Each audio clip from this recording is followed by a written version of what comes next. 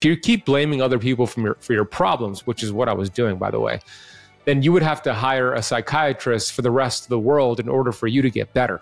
And my ability to respond to life up until that point was poor. I was the victim of my genetics, my enabling family members, etc. But when you take ownership, you stop being the victim of your history and you start to become the victor. And I pay attention to my body. And when I have symptoms, I look at those symptoms as a gift, not as something that I should be angry about or chase. I control my environment. I teach my students to control their environment because your environment determines your thoughts. Your thoughts determine your actions determine your results, and your results determine your destiny. This is Decentralized Radio. I'm Tristan. And I'm Ryan. The goal of this podcast is to help educate you on how to live your most optimal life. We will host industry expert guests to shed light on topics that matter. We are not gurus, rather two individuals who have had to pave their own path to health and vitality, independent of the centralized systems that plague modern society. All right, hello. Welcome back to another episode of Decentralized Radio. That may be the second time I've ever said that on the show. Usually Tristan opens us up, but he is in Aussie land, as you all may or may not know, so time differences. So I'm actually doing my very first solo cast here on the pod. So luckily we're joined by a very good speaker. That's part of his gig, actually. He's a podcast host, author, speaker, gratitude owner, and overall G. Ben Azadi. How are you doing, my friend? I'm outstanding, Ryan. Good to be with you. Tristan, have fun in Australia. We miss you today. Yeah. Well, I want to just open up many, many moons ago. No one will know this, but I'll put it in the show notes. You actually had me on your podcast, Keto Camp, and we talked about some of my autoimmune journey, ketosis, and that was a long time ago. A lot has happened since then, and a lot of our audience here has entrepreneurship backgrounds, entrepreneurship goals in life.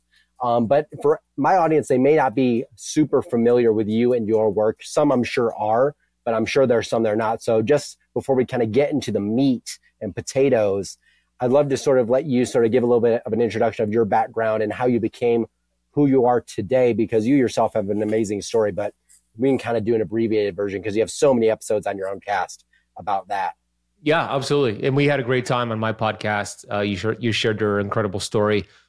And it's been cool seeing you progress ever since then and all the content you put out. It's awesome to watch. I love it. I'm a big fan, Ryan, big fan. My story is, following a standard American diet. We know it's very highly processed and toxic. So I was very unhealthy growing up. I was obese physically, obese mentally. I had a lot of symptoms, metabolic syndrome, high blood pressure, of course, obesity, but also depression and suicidal thoughts. And I had bad behaviors to drugs and sugar addiction, food addiction. I had a really toxic environment, hanging out with the wrong crowd. My mom worked at Kentucky Fried Chicken as a kid, so she would bring me home Kentucky Fried Chicken. I would eat it. So it was very unhealthy. And as that transferred into my adulthood, where I found myself back in 2008, a 24-year-old young man who was obese at 250 pounds, 34% body fat, ready to give up on life because I was tired of being in pain every day. Tired all day long, chronic fatigue, low back pain, knee pain, working at a 9-to-5 job that was very uninspiring, that I resented. And I did explore suicide, and I kept thinking about my mother and the devastation she would deal with if I took my life, and it stopped me from pursuing that. Then I got into books. I got into incredible authors like Dr. Wayne Dyer and Bob Proctor and Tony Robbins. And I remember reading Dr. Wayne Dyer, for example, and he would say things like, hey, if you keep blaming other people for your problems, which is what I was doing, by the way, then you would have to hire a psychiatrist for the rest of the world in order for you to get better. That landed with me deep because if I wanted to change, it's not the people that I thought were causing my problems that needed to change. It was me. It was from within. And he said other things that really lit me up. But the bottom line is that these books and these authors helped me take ownership and responsibility, which I think, especially in your podcast and your audience with decentralization and becoming an entrepreneur and taking ownership over your life, that word responsibility for the majority of people is kind of a word that is unfamiliar meaning most people don't understand what that word means. And to me, that means it's your ability to respond to life. And my ability to respond to life up until that point was poor. I was the victim of my genetics, my enabling family members, etc. But when you take ownership, you stop being the victim of your history and you start to become the victor of your destiny. And that's exactly what I did. I started to move my body. I started to eat real food. I started to do things that I enjoyed doing, like basketball and bike riding and going to the beach and getting outside in nature. 9 months later, I lost 80 pounds. I went from 34% body fat down to as low as 6% body fat. Totally transformed my physical appearance. But more importantly than that, my mental health changed and I developed a mental six pack, and the food I was eating was directly impacting my mood. And that was 15 plus years ago. Ever since then, I've been a student and a teacher. I've been learning and unlearning and relearning. And I've gotten into these ancient healing strategies such as ketosis and fasting and carnivore and other things that we'll talk about today. So that's what we're doing now. Our mission is to educate and to inspire 1 billion people, to wake them up, to help them reclaim their power back, their health back, help them understand that there's nothing external they need to heal their body. Everything that they need is within them right now. And God put it there. Your body is built to be self-healing. And that's the message that we're delivering out to the world. Man, I couldn't have said it better myself. You said a lot of good sort of, I don't want to say buzzwords because I don't necessarily like that phrase, but you said you had so many poignant moments in that short sort of monologue right there, so especially the part about taking self-accountability. That's truthfully, at the end of the day, what this entire podcast that me and my friend Tristan have put together is creating this idea of education, taking ownership on all aspects of your life, health, wealth, and all these things become very interconnected. And you realize, as you've known on conversations on your own podcast, that so many of these problems that people face, whether it's wealth, health, a mixture of the two, finding purpose, mental health issues, all these things are so interconnected and interwoven that once you sort of like pinprick and find and peel back the onion of yourself, you really find this beautiful blossom that you maybe never knew you even had within you. And so this is something that you found on your own journey. I'd sort of like to take a step back as well really quick and talk about, okay, after you achieved health and you sort of were in this state of, wow, I found this thing that I never knew existed within me. What in you made you want to pursue all of the endeavors you have done now with speaking and being an author and starting your own podcast? What was sort of the antithesis of that and building Keto Camp? Because like you said, you were working sort of this job that you resented. And I think one of the areas that anyone can start, no matter what point you're at currently, is taking a step back, sitting down and reflecting on what purpose do you want for yourself and to put out into the world? Because I think it kind of starts there and then it sort of builds out. So I'd love for you to sort of take us back and take us into this journey of how you built what you have now. Hey, friend.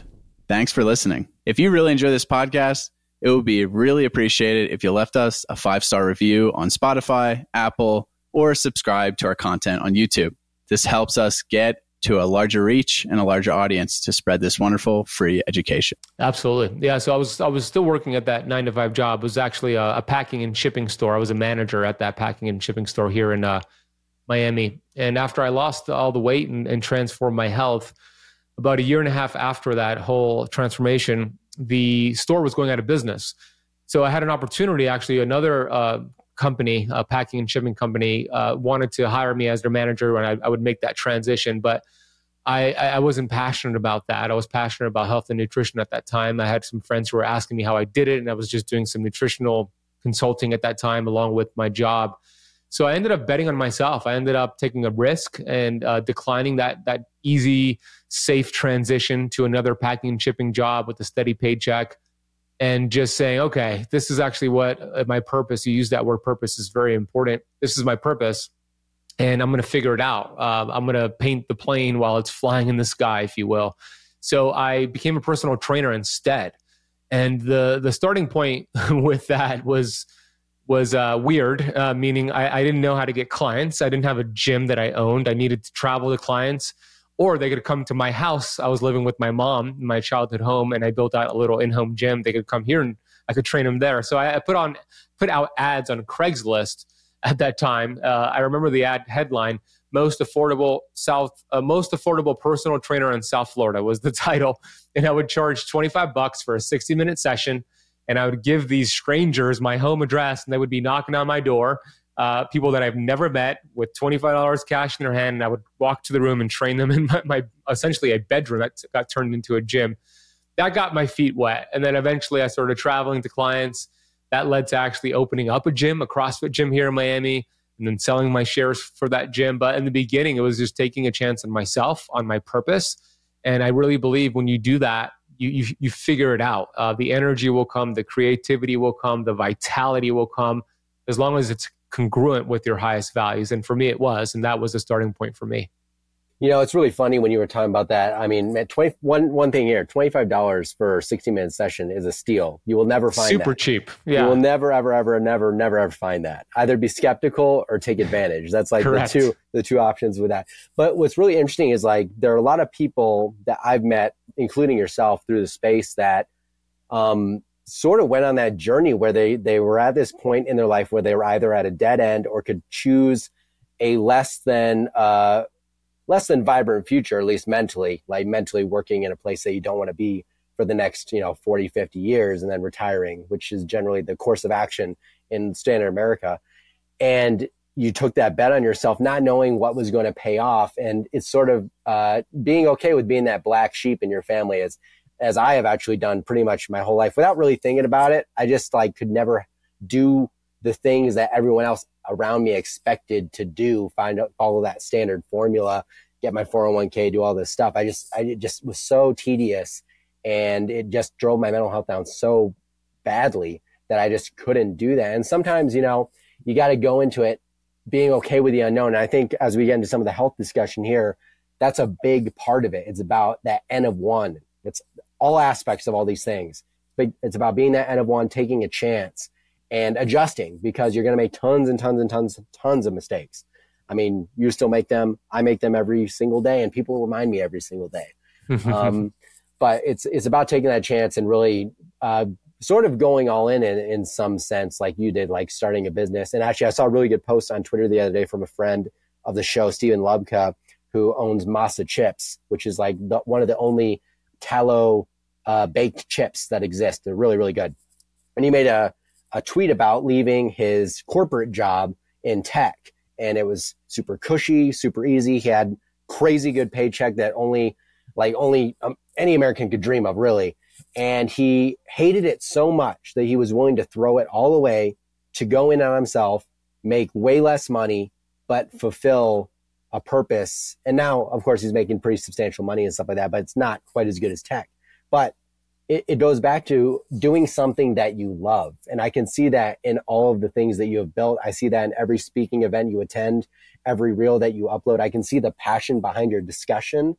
And I find that to be very motivating for anybody that is at that point with themselves, whether they're ready to take their first stab at resetting their health or starting a business or going all in on something of that nature, to just sort of, do it. And once you do it, you find out how it goes, and then you adjust. And then the more you try it, it's sort of like building a YouTube channel. The more you do it, the better you get, and you will reach success at some point if you just keep going and adjusting and not following the definition of insanity, doing the same thing over and over, expecting a different result, which is fundamentally if a lot of different conventional systems here, but the medical system as well. And probably Absolutely. The weight loss that you were told, I'm sure, by your GP to just eat less and move more, which our audience will understand. So we don't really need to go into that too much. Yeah. But I would sort of love to talk about briefly on your health journey, how your fundamental beliefs have evolved over time. You've had a lot of cool discussions. Recently, you had Sarah Kleiner, who's very much quantum stuff, which a lot of we have a lot of guests on like that. But I'd love to know just like how your philosophies have adapted and evolved over time. We mentioned ketosis early on. We can kind of talk about that briefly.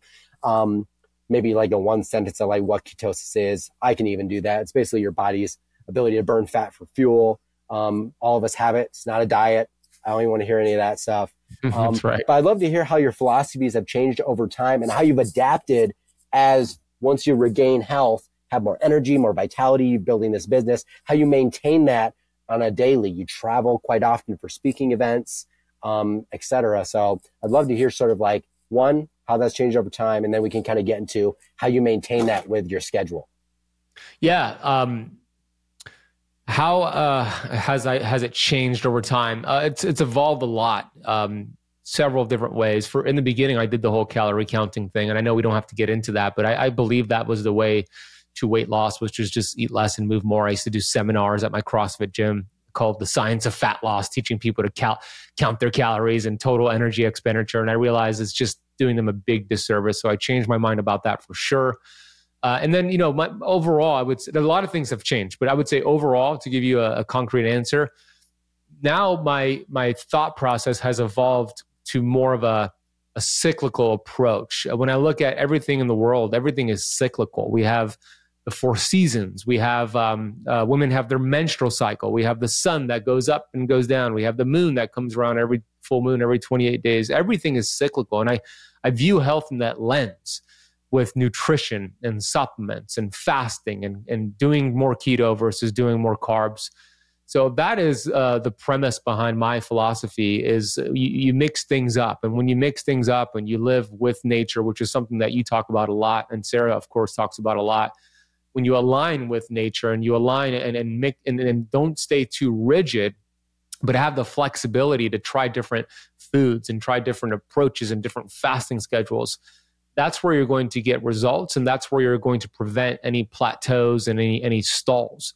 As unfortunately, in the keto space and in the carnivore space, which is my space primarily, that is not a common thought process. They think, okay, keto helped me in the beginning, or carnivore helped me in the beginning. That means I need to do it harder. I need to do it longer. Which is not the case. The real truth is that you actually need to get out of that keto, get out of ketosis, stop doing carnivore for a little bit, throw in some different foods and create more diversity in your gut, give the body a change. It forces adaptation. That is the goal. The body wants to survive. The number one priority for the innate intelligence is survival. It will do everything possible to adapt and survive. So when you change your foods and increase your fasting window or decrease your fasting window or throw these hormetic stressors, the good cells get stronger and the bad cells, they don't adapt. The body gets rid of them. The body cleans them up. The mitochondria get stronger, and the ones that are weak, the body uses them and gets rid of them. Right? These are amazing things that happen when you change things up. And the funny thing is that I kind of knew this principle as a personal trainer when it came to working out and teaching my clients how to work out. What did we do to continue getting them results? We always changed up the routine, right? So it's the same thing with our health protocols. We want to change it up. So I look at supplements that way. I look at all these hormetic stressors that way. And I pay attention to my body. And when I have symptoms, here's another thing that I've learned. I look at those symptoms as a gift, not as something that I should be angry about or chase. I look at it as a check engine light. Like, okay, what did I do? What did I think? What did I eat? What did I spend time doing that caused this symptom, caused this check engine light? Helps me kind of reverse engineer and get to the cause, remove that cause, and then the symptom goes away, right? So being overweight, that's a symptom. Cancer, autoimmune, which is your story. These are symptoms. They're not the problem. They are gifts from the human body. They are telling you, hey, something that you're doing is interfering with your body's ability to heal itself. I'm going to show you the symptom so you could get back on course. So that's something that I view now very differently than what I used to view many years ago. It's really interesting too, because I feel like we're sort of just on that same wavelength there, and I see it within the community. I'll be scrolling through TikTok or whatever, and I'll come across live streams from people of that very same mindset of like, they're still so stuck in the one visual paradigm of, oh, it's ketosis, or, oh, it's counting calories and XYZ. And it's just like, yes, I feel like these things all have a place on this tree of what is health, but they're not the end all be all. And I think it gets a little confusing for people, especially when you're on our side as basically being the educator, the marketer, all these different facets that we have to sort of dance around in order to, quote, run a business or run a show or get the message out there. You got to find, okay, where's the point of entry? And I think you found a really great one, and you've been able to carry that football to sort of like a further finish line of, it's really all these things that are encompassing. It's funny. I was actually going to bring up your quote, the innate intelligence, because I just love that so much. And for a long time, and I'll get DMs constantly from people that are going through things that me and you have been through, or your clients have been through, or my clients have been through. And, I tell them, like, let's pay attention to those things. And it's easy to get your mind wrapped up when you're in the despot, but it's about really listening to your body. And I think regaining that ability to listen, which is lost very commonly. We're just so out of tune. And that's where I think seasonality can be a very powerful thing. But I think the other thing too is in our messaging, it's easy to convince someone of, oh, maybe I need to try, ketosis, or, oh, maybe I need to try carnivore. But they need to remember that that's within the context of themselves. We can only speak within the context of our knowledge base, our experiences, the people we worked with and their experiences. And so I always tell people like, hey, there's no blueprint. There's all these tools that I think you said beautifully are ancestral and sort of second nature when it comes to human wisdom and just nature and how it works. But it's how you apply those tools that can be a bit individual. But at the same time, it's like, I don't think you really have to get too far into the weeds to make progress, even when the situation is seemingly dire. I sort of want to ask you about this too, is as you've grown, I feel like the principles become so second nature that your modalities become simple over time. Like the practices I implement, they're very second nature now, but when I really think about them from a 50,000 foot view, they're so simple, seasonality, like being connected with nature, eating real food, avoiding, crazy chemicals and glyphosate and things in plants that are sprayed. And so it's just practicing removing the noise of everything you hear in life up until this point.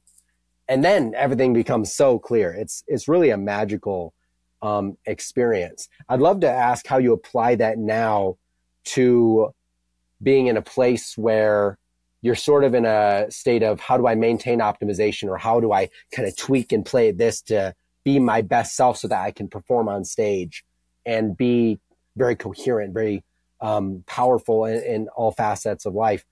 How do you manage that now? Because I've had a lot of discussions with other entrepreneurs or people that just work in very busy lifestyles, and we talk about health, but it's hard to do that when you're very go, go, go. How do you manage that with your schedule and everything that you do? Yeah, I want to answer that. Before I answer that, it's a great question. I want to talk a little bit more about the noise part you said, with all the noise, because you're right. There are these universal laws, universal principles, these ancient healing strategies that have been around forever, and they're pretty basic, right? They're like, go outside, eat real food, move your body, right? They're pretty basic, but we've forgotten them because of the noise, right? Neville Goddard used to say, we are only limited by weakness of attention and poverty of imagination.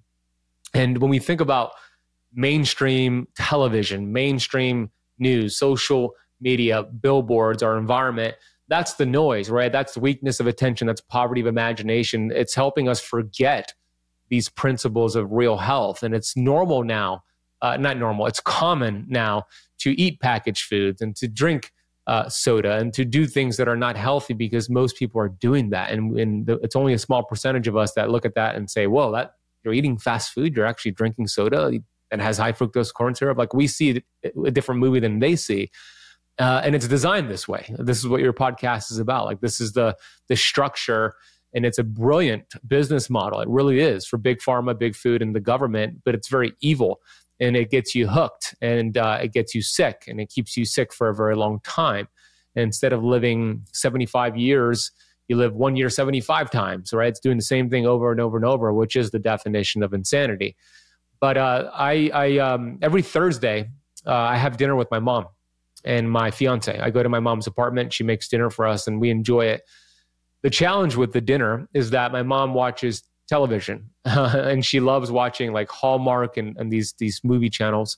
So the TV's on while we're there, and I don't watch television. I'll watch some sports here and there, but I'm not really watching television.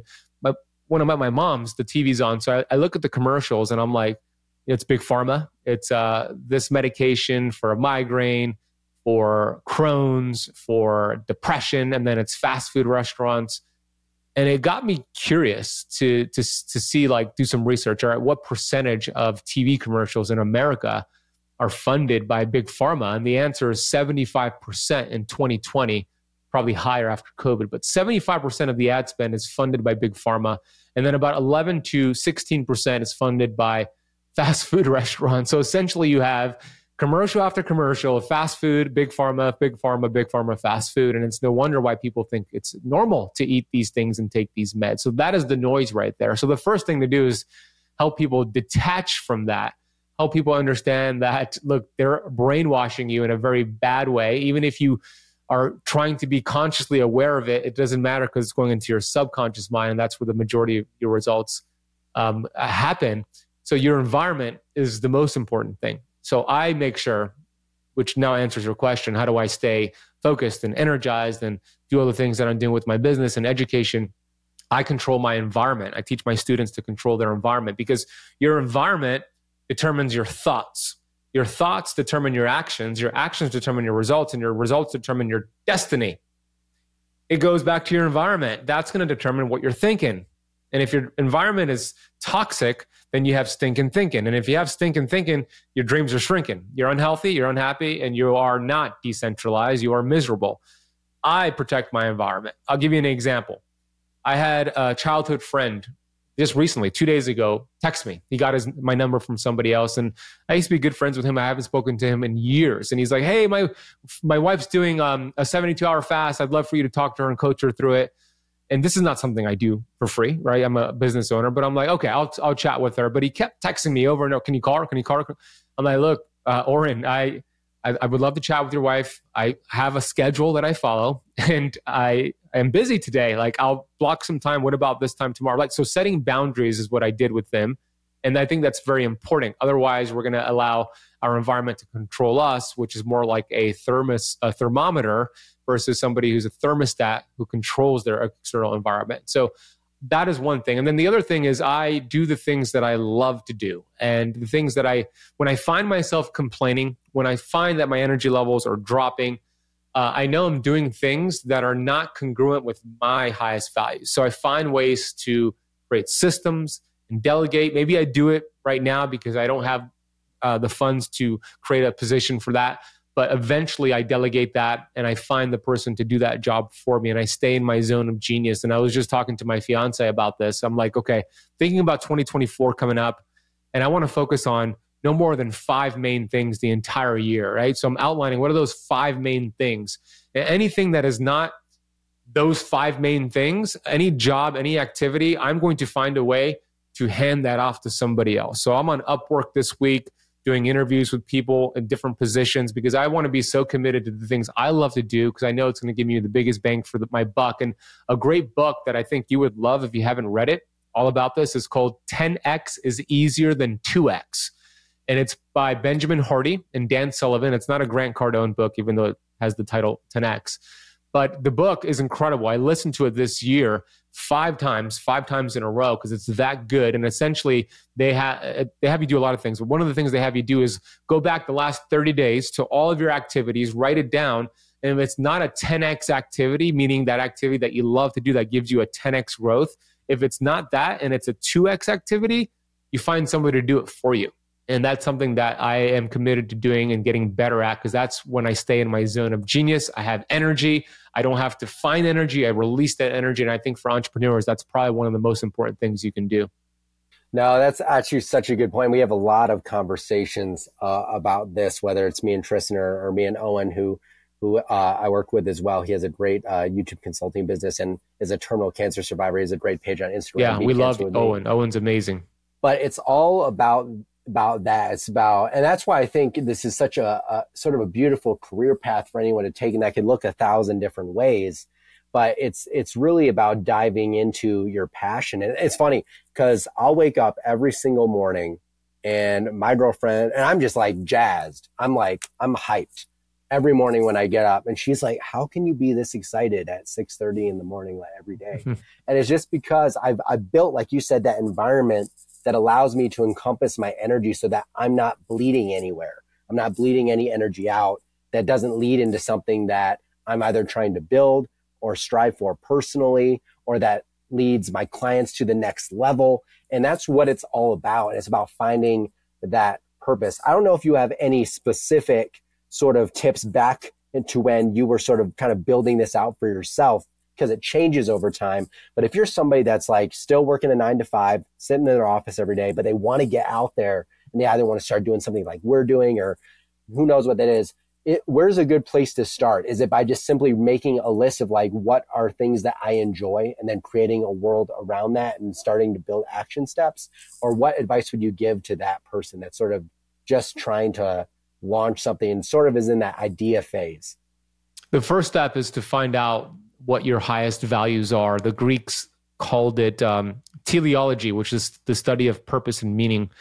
And the cool thing about this is that it's unique to the person. Everybody has a unique highest value. So I'll give you an example. A stay-at-home mom, her highest values are her children, the family, right?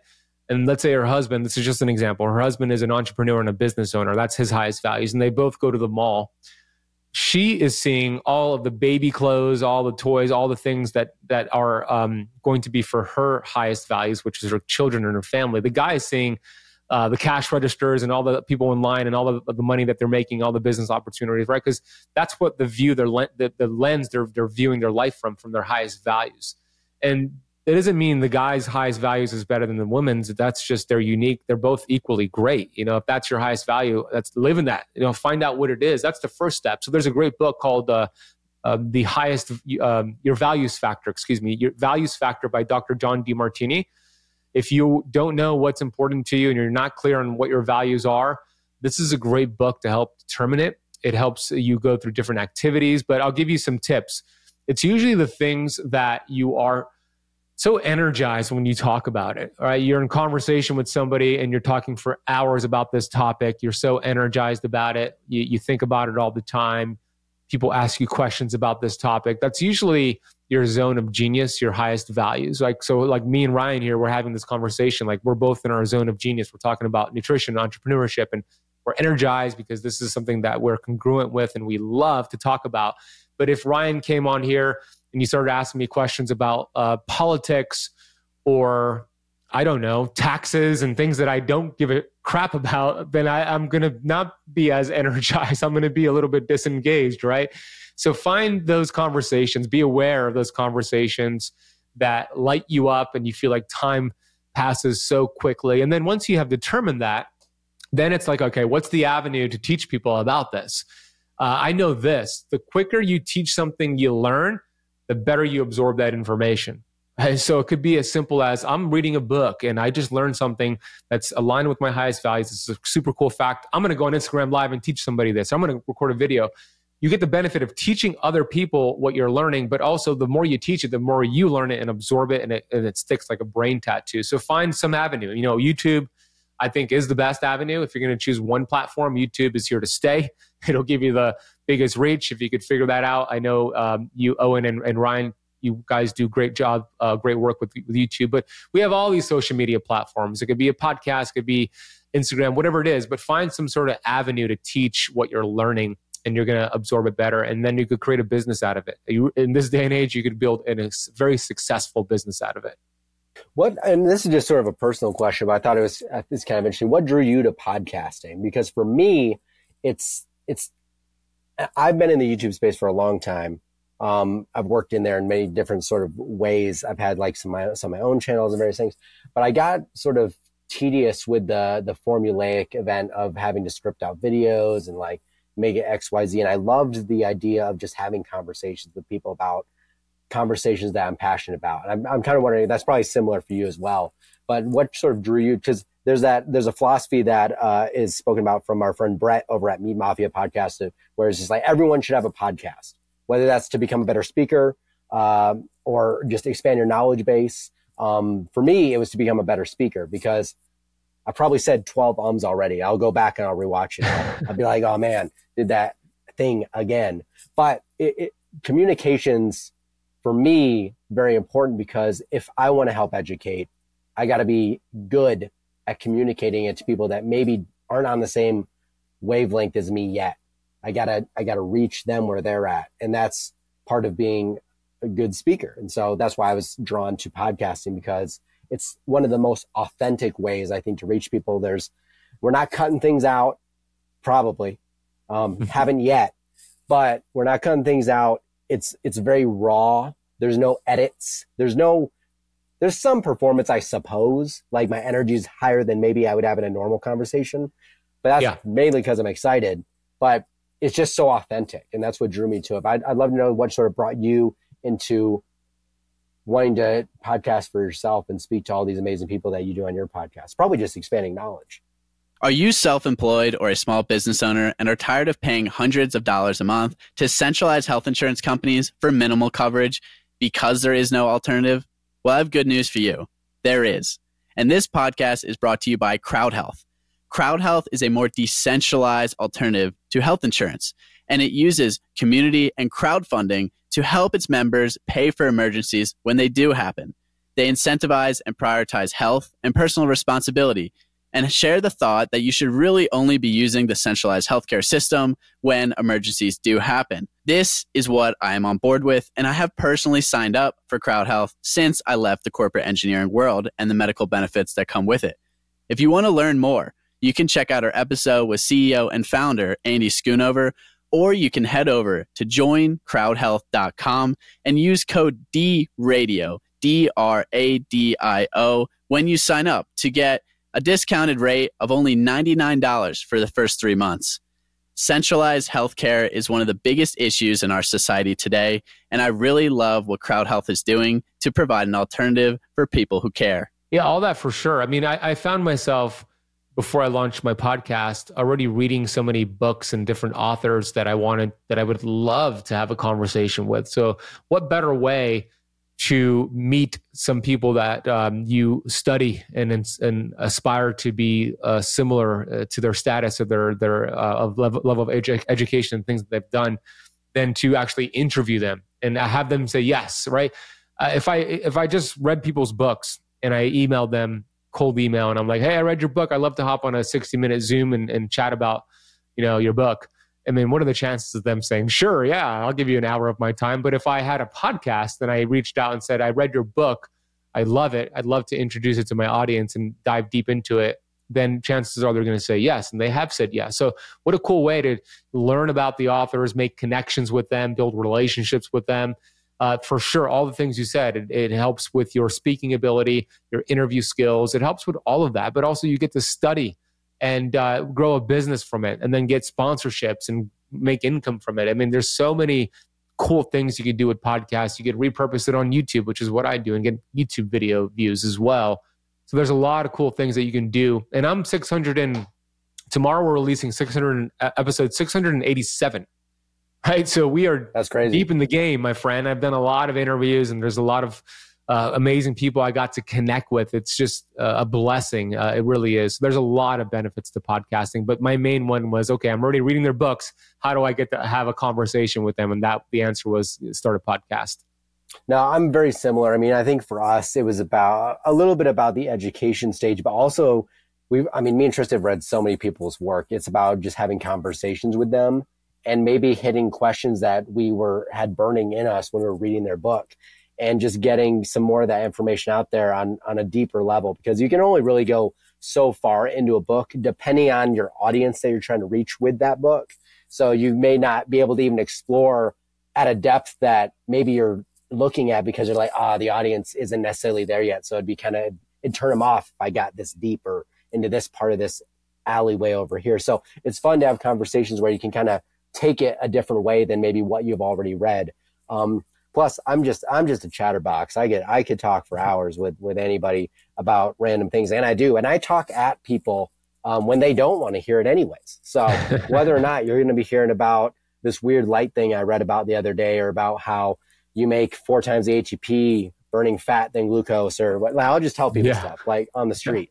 But it's a ton of fun, and you get to connect with really cool individuals like yourself and sort of form those relationships over time, which I think is very valuable as well. And let's talk a little bit too. You mentioned a lot, and I'm sure in every interview, everyone asks you this about vitamin G, but me and Tristan did a live yesterday about the Blue Zones documentary series that just came out. And I think there was a lot of good stuff in there. Of course, things that we disagreed with, talk about in the live, you can check it out there.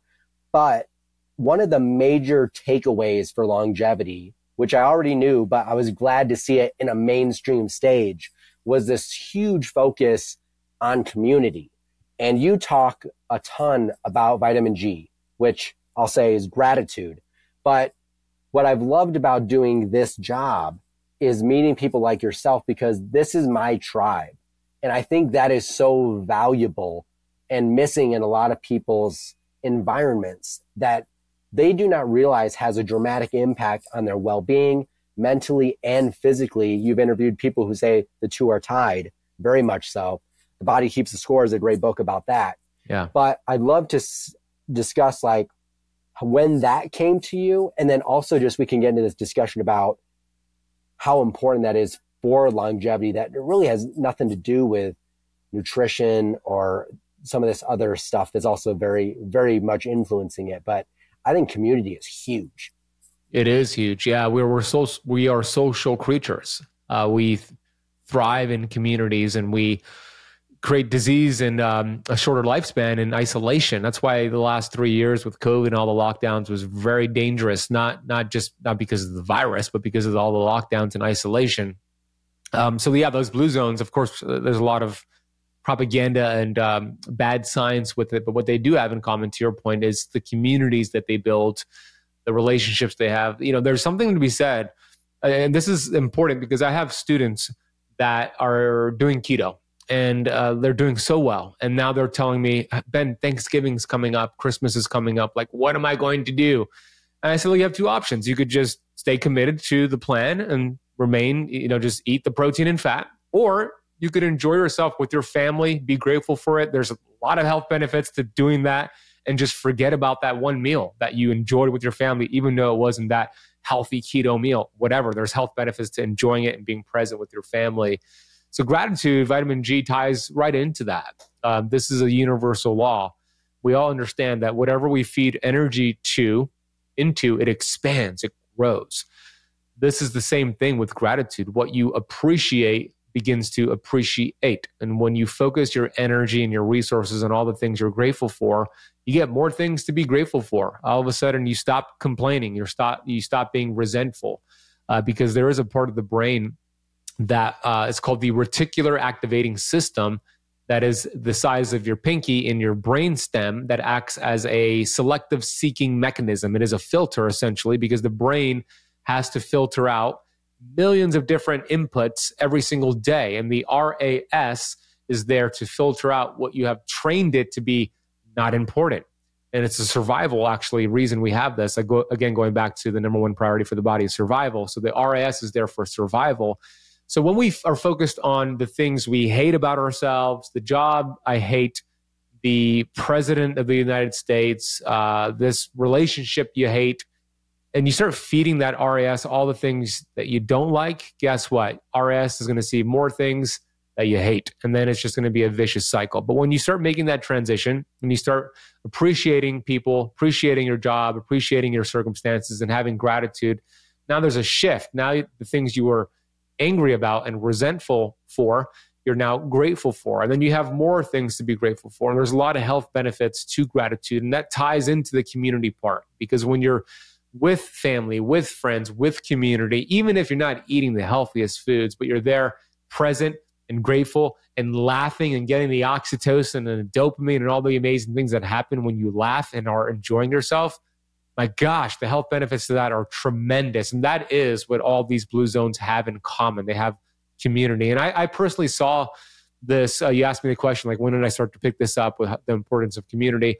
It was during my CrossFit gym days. And I saw how cool it was for our CrossFit gym to build a community and do events and that social gathering. Yeah, it was a gym, and CrossFits are a gym, but it's so much more than just a gym. It's a community. People brag about doing CrossFit. They brag about their CrossFit box. And that, it was something that I noticed. And that was one of the big reasons why CrossFit became so successful, not because of their workouts, which are great, but because of the community that they built, and people just love to brag about it. So that is where I started to pick up that community is very, very important. And now I've modeled that in my online courses and programs and YouTube, et cetera. Yeah, and I think that's so important. That's actually one of the things too. The one thing I take away from a lot of creators that I follow is like the ones that make it, in this space, whether it's health or whatever you're doing in video, is the ones that make it always are really good at forming community. That's just like, and that's one of the things I think we can be grateful for even through 2020 is that luckily we had this medium to stay connected to some degree. Some for the better, some for worse, hopefully more for the better. But I imagine years past when, if this had happened, we would have never been able to like barely talk to the ones we loved, barely even be able to do that. So I am thankful for that as well. But I think it's super important too, just in the community where you live, to find people that you can connect to, whether that's like a youth group or a church group or people at the gym or all those things, because there's this in-person connection that is always going to be impossible to change. Like there's just, it's always going to be needed. Like there's so much we can connect, via the internet like this, but it's never the same as talking to someone face to face, and being with them in person, just reading their body language and all of these things. Like I found for myself, speaking of the way the body sort of, or the mind, affects the body, I found through therapy and things like EMDR, which is basically, rapid eye movement desensitization, for past traumas and things, is that your body needs to work through emotions. And I feel like we live in a society that likes to, well, it's less so now, but shoving down emotions can create health problems that you see later, can actually contribute to obesity from just the chronic stress. And it's good to give time to yourself. And I can't even emphasize this enough. I tell this to everyone I work with, whether they listen or not, is that you need to have time to just work through the emotions you had that day and just sort of live them. Because we all stay, by the way, Mountain Valley Club right here. I see that. I didn't know. Cheers. I thought I saw it, but cheers. Yeah. Great spring water. but it's really important. I think people use busyness as a way to escape emotions.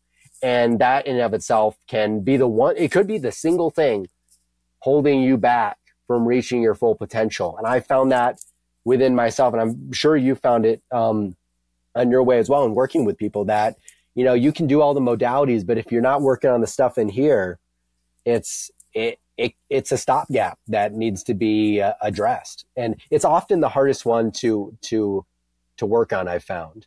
One thing I wanted to ask you sort of just on that is, we've sort of talked about strategies to mitigate the work you don't want to do so that you can focus on the things that bring you joy and therefore ultimately 10x what your goals are.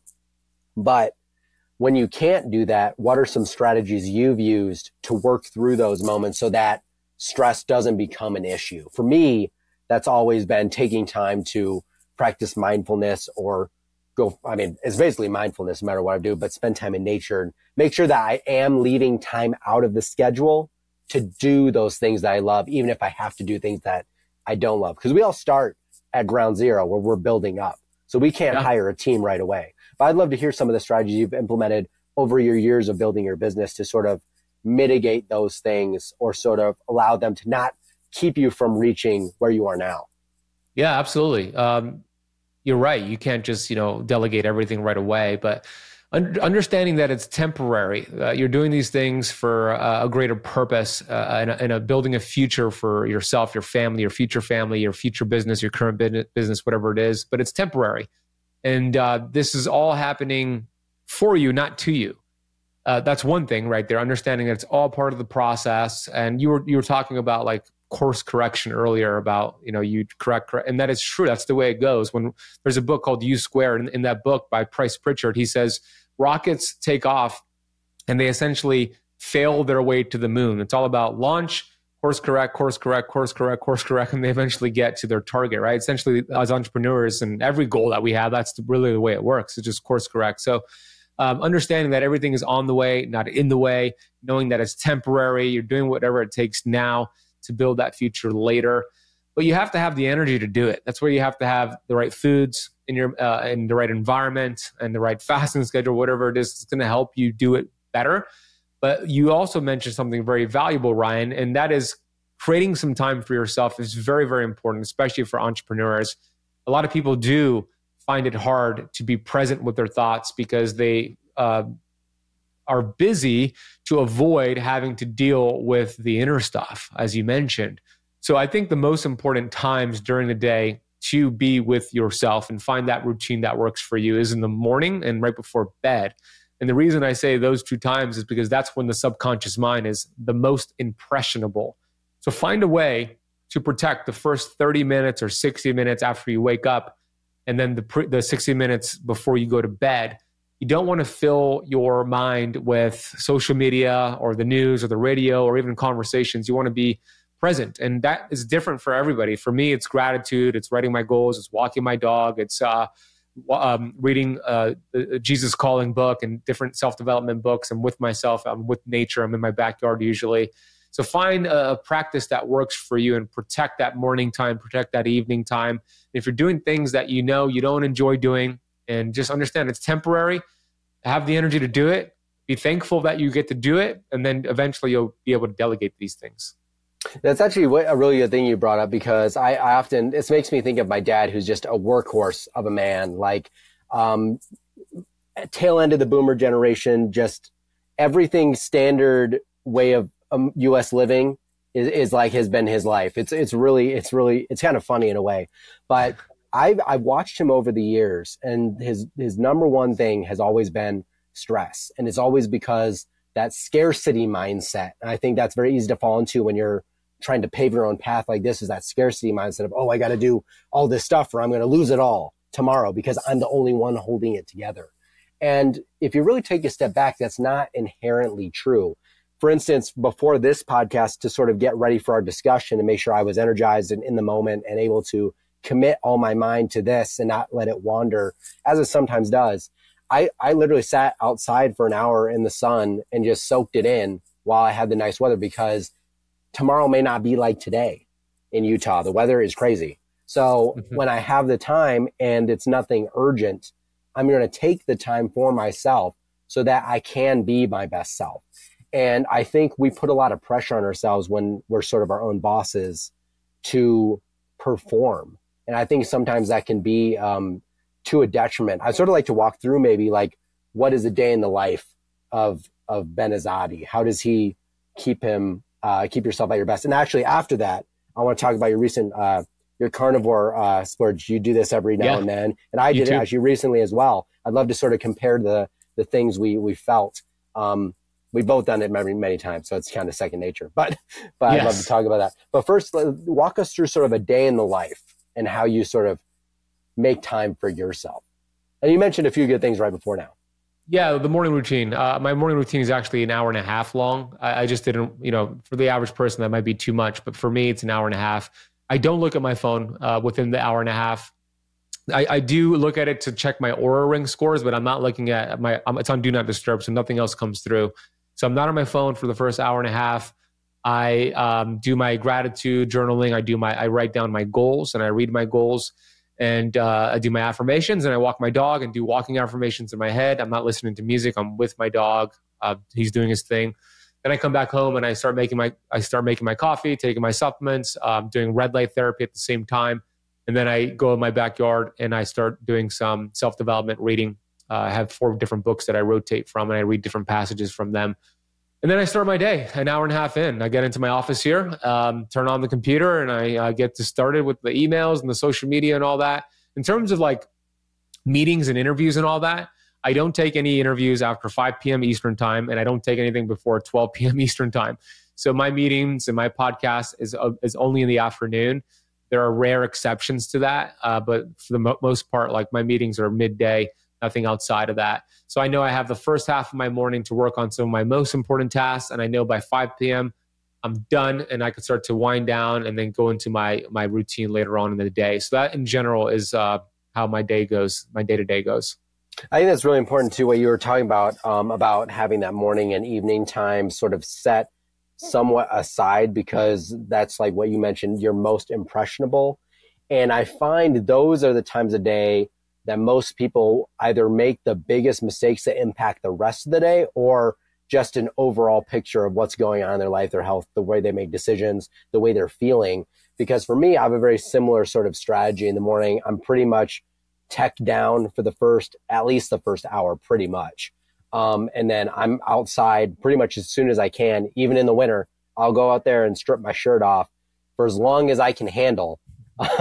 And then I'll do similar things in the evening. But for me, I have the very same thing. I basically, almost no one can reach me post 5 o'clock. 5:30, I'm out. Unless you're a family member or a close friend that needs an emergency, I'm pretty much on airplane mode and you're not going to be able to reach me. And it was actually really funny when I first started dating my girlfriend and I put my phone in airplane mode every night. She was like, well, what if someone needs to reach you at like 1 a.m. for an emergency? I was like, well, the emergency will still have happened by 8 a.m. the next morning. And I'm not probably going to be able to change it at 1 a.m. minus I'll be more angry and tired by the time, because I won't be getting any sleep after that. Yeah. So that was sort of how I answered that question. It's a good answer. I feel the same way. But I think it's important that everyone builds something like this into their routine. Even if you're working a 9 to 5 or need to be in the office by a certain time in the morning, make sure you got a few minutes there when you get up that you can collect yourself so that you aren't rushed, because that really does set the pace. And it really harkens back to when I was in college and I had early classes. I would try to sleep in as long as I could, and then I would rush. And then the rest of the day, I'd feel wired and just unkept.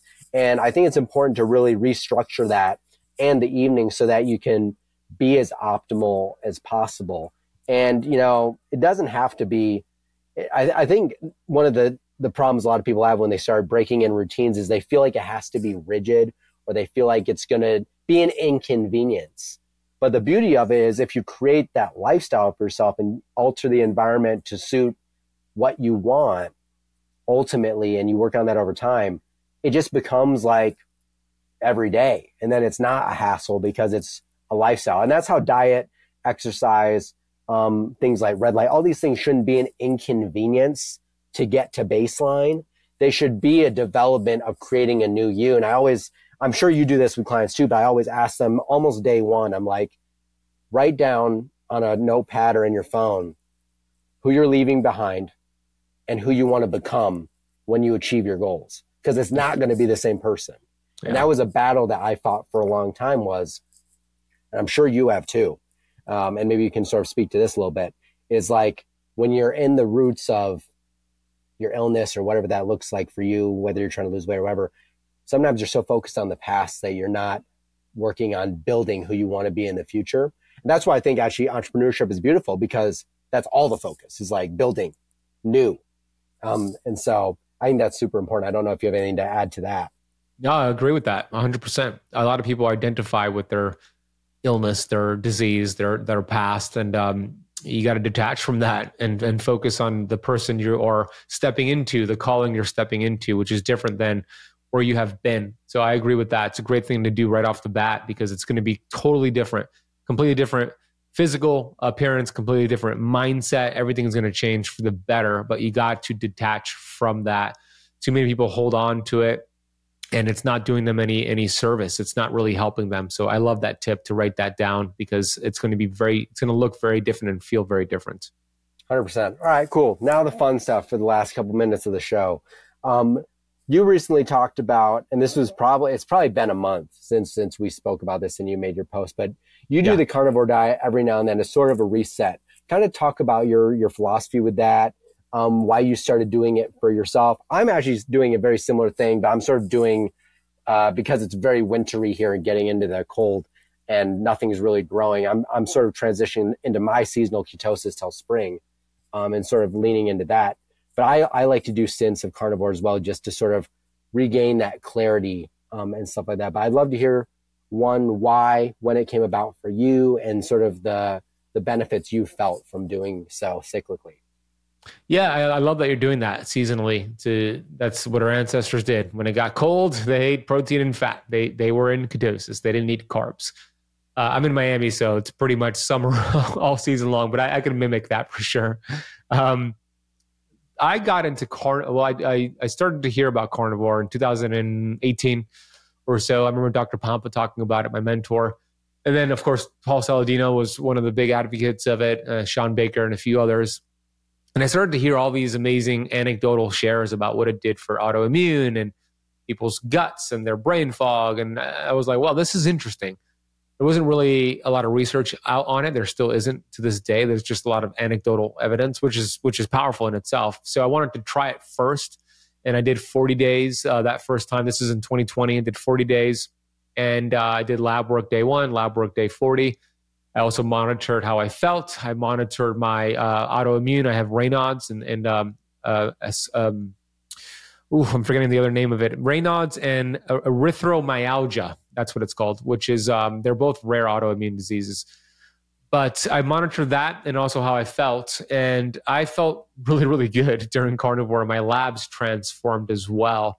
So after that stint, I started to, I wrote a chapter about it in my book, Keto Flex. I started to teach it to my students because I wanted to do it first before I taught it to them. And now it's one of my main pillars, carnivore. But it's not something we do long term. It's a 30, maybe 90 days if you have severe autoimmune reset, because what it does, as you know, Ryan, it just eliminates all these anti-nutrients. It allows your digestive system to take a break and heal itself. And you get into deep ketosis because you're just having protein and fat. So now, ever since I did that experiment, 3 or 4 times a year, I'll do a 30-day to 40-day stint of carnivore. If I know I have like a heavy month with a lot of speaking and traveling, and I don't want to get sick and I want to be on top of my game, that's usually a carnivore month because I feel really good when I'm in carnivore. So this time around, I said I was going to do it in the month of October, and I was going to do the labs again, but I was going to take it another level and do a stool test day 1, the labs day 1, CGM, which I have on as well. And then I was going to look at my Oura Ring scores to see my sleep in terms of the previous month, how many times I would wake up on average each night compared to the time I'm doing carnivore. And then my heart rate variability, resting heart rate, deep in REM averages, and get all that data. So I originally had planned to do 30 days just the month of October, but I've been very busy I just moved into a new place, and I haven't made the time to redo my labs and redo the stool test and get everything together. So I'm actually still doing it, which is the good news. So I'm probably going to go another 45 days or 60 days, and then I'll make time because I want to make sure I do all those labs on that final day again, and then I'm going to break it. So that's kind of the update there. Yeah, I was actually, and I look forward to seeing some of the results, because sometimes it's just like, sometimes it's insane. I remember the first time I did it, I think my HDL, which many people associate as like the good cholesterol or whatever. That's like the common name. But mine went from like 56 to like 80 or something crazy. Wow. I must have done it for at least a month and a half. But I just remember like looking at it, and I'd always struggled with HDL and I could never figure it out. And at the time I'd chalked it up to genetics because my dad always had poor HDL. But after that, I was like, no way. And so I told my dad, I was like, listen, we're going to start doing this. And I was able to actually his was low forever since his 30s, was like always stuck below 40, no matter what he did, which probably wasn't that much. But we did that and boom, doubled that thing, got it up into the 60s. So it's amazing what such seemingly a simple change can do to a lot of those markers and bring down your HSCRP and all this crazy stuff. So it's super exciting. So sort of more of a fun question kind of towards the end. You talked to a lot of exciting people on the podcast. Sarah Klein is just like one of my personal favorite people to talk to. I'll DM her every now and then and just have these crazy discussions about things that I think most people never really need to know, but they're kind of fun to talk about, like metabolic water. But who are some guests, if you can say, that you got coming up that you're really excited to talk to? Some fun conversations coming up. Yeah. In 2 days, I have Dr. John Lawrence coming here. We're going to sit down here, do an in-person pod. I'm actually seeing him tonight. Not 2 days, tomorrow he's coming over, but I'm seeing him tonight at a Jim Quick event in South Beach. So Dr. John Lawrence is kind of like a mad scientist, if you will. Yeah. High dose melatonin suppository man. So he's always fun to talk to. I think this will be like his 6th time, but this is going to be our first one at my studio in person. I need to look at my calendar. I don't even know who I have coming up. That's exciting. I can tell you this: 2 weeks ago, I had Mark Sisson over for a great conversation. Right? Yeah, it was a great conversation. He's here in Miami as well. I have somebody, Dr. Emily Rowe, coming in person as well to talk more about like mold detox and heavy metals detox, which is something that I love talking about.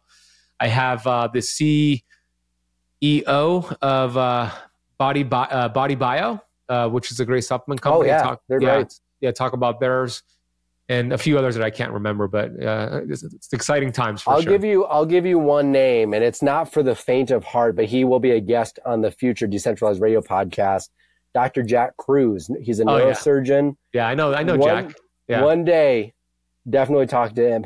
I mean, you know who he is. He's not for the faint of heart, let's say. Yeah, he's one of the smartest guys in the space, but also one of the angriest people who don't know how to communicate. He doesn't know how to communicate his message well. Otherwise, he would reach so much more people. But he's so smart. He's very smart.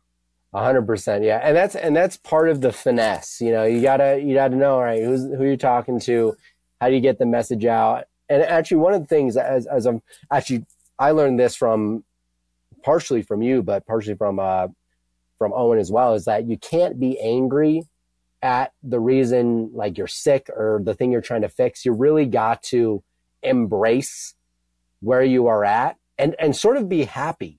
Like, I feel like that's super important. I don't know if you have to necessarily like the body positivity thing. I don't think you have to necessarily like and say like, oh, this is perfect the way I am. But I think you do need to like who you are in order to really put a positive foot forward, because I truly am I'm a huge believer that nothing really good comes from coming at something angrily, or you'll get a suboptimal result. So is there any message you would like to leave with our audience on that note before we sort of end it? Yeah, what you said is very important. I agree with you. It's kind of like a healthy dissatisfaction with life. Like, you're grateful and you're dissatisfied. You continuously want to grow, because change is inevitable, but personal growth is a choice, right? So being happy and grateful but dissatisfied, I think, is a great place to be. So that's kind of the way I live. I'm always celebrating victories and I'm happy about things, but I also, okay, what's next? What else can we do? Because I do believe abundance is our birthright. And you mentioned, who was it? Was it your dad about scarcity? Yeah, you said your dad has more of the scarcity mindset. And a lot of people do. And that's not going to get you anywhere. It's really not. Abundance is our birthright. A great quote. I forgot who said it, but the quote is, from abundance, they took abundance, and what remained was abundance. There's no shortage of it. There's no shortage of health or success. So the final message I would say is that you also, the most important thing is believing that you could start this business, believing that you could heal this autoimmune disease. You talk about this a lot, Ryan. Oh, yeah. Believing that your body was built to be self-healing. That is the most important thing. The placebo effect is one of the strongest effects out there. There's also the nocebo effect, where you don't believe it, and then that's the truth, right? So whatever you feed energy to expands. So there's something to be said about believing in your body's innate intelligence and the ability to heal itself. And I know when you're going through so much crap, maybe you're broke, maybe you're unhealthy, maybe you have 17 different medications. How are you going to believe you could get off of all that? Well, sometimes you don't even have to have the belief in the beginning. You could borrow that belief from Ryan. You could borrow that belief from me. You could borrow that belief from somebody who believes in you until you develop that belief for yourself. But somebody needs to have belief for it to happen. So that'll be my final message. Believe or borrow the belief from somebody else. 100%, man. I sound like a broken record like every time I talk about it, but I think it's one of the most important messages that everyone needs to hear, no matter what stage they're at. It's vital. Like, you can't do nothing without it. So where can people find you, Ben? You have a great podcast, The Keto Camp. I would point everyone there, but where can other people reach out to you, find your courses, find your consulting, all that stuff? Yeah. Thank you, Ryan, for having me, bro. I'm glad we made it happen. I know it was back and forth a little bit. Yeah. My Keto Camp podcast, as you mentioned, camp is spelled with a K. And then my YouTube channel is called the Keto Camp YouTube channel. And then my website, benazadi.com, has all the socials, the courses, some free guides, etc. So that's benazadi.com. Awesome. Well, all those things, including some of the books that were mentioned in this podcast, will be in the show notes. I will point you out there, and we will see you in the next episode of Decentralized Radio. Have a good one.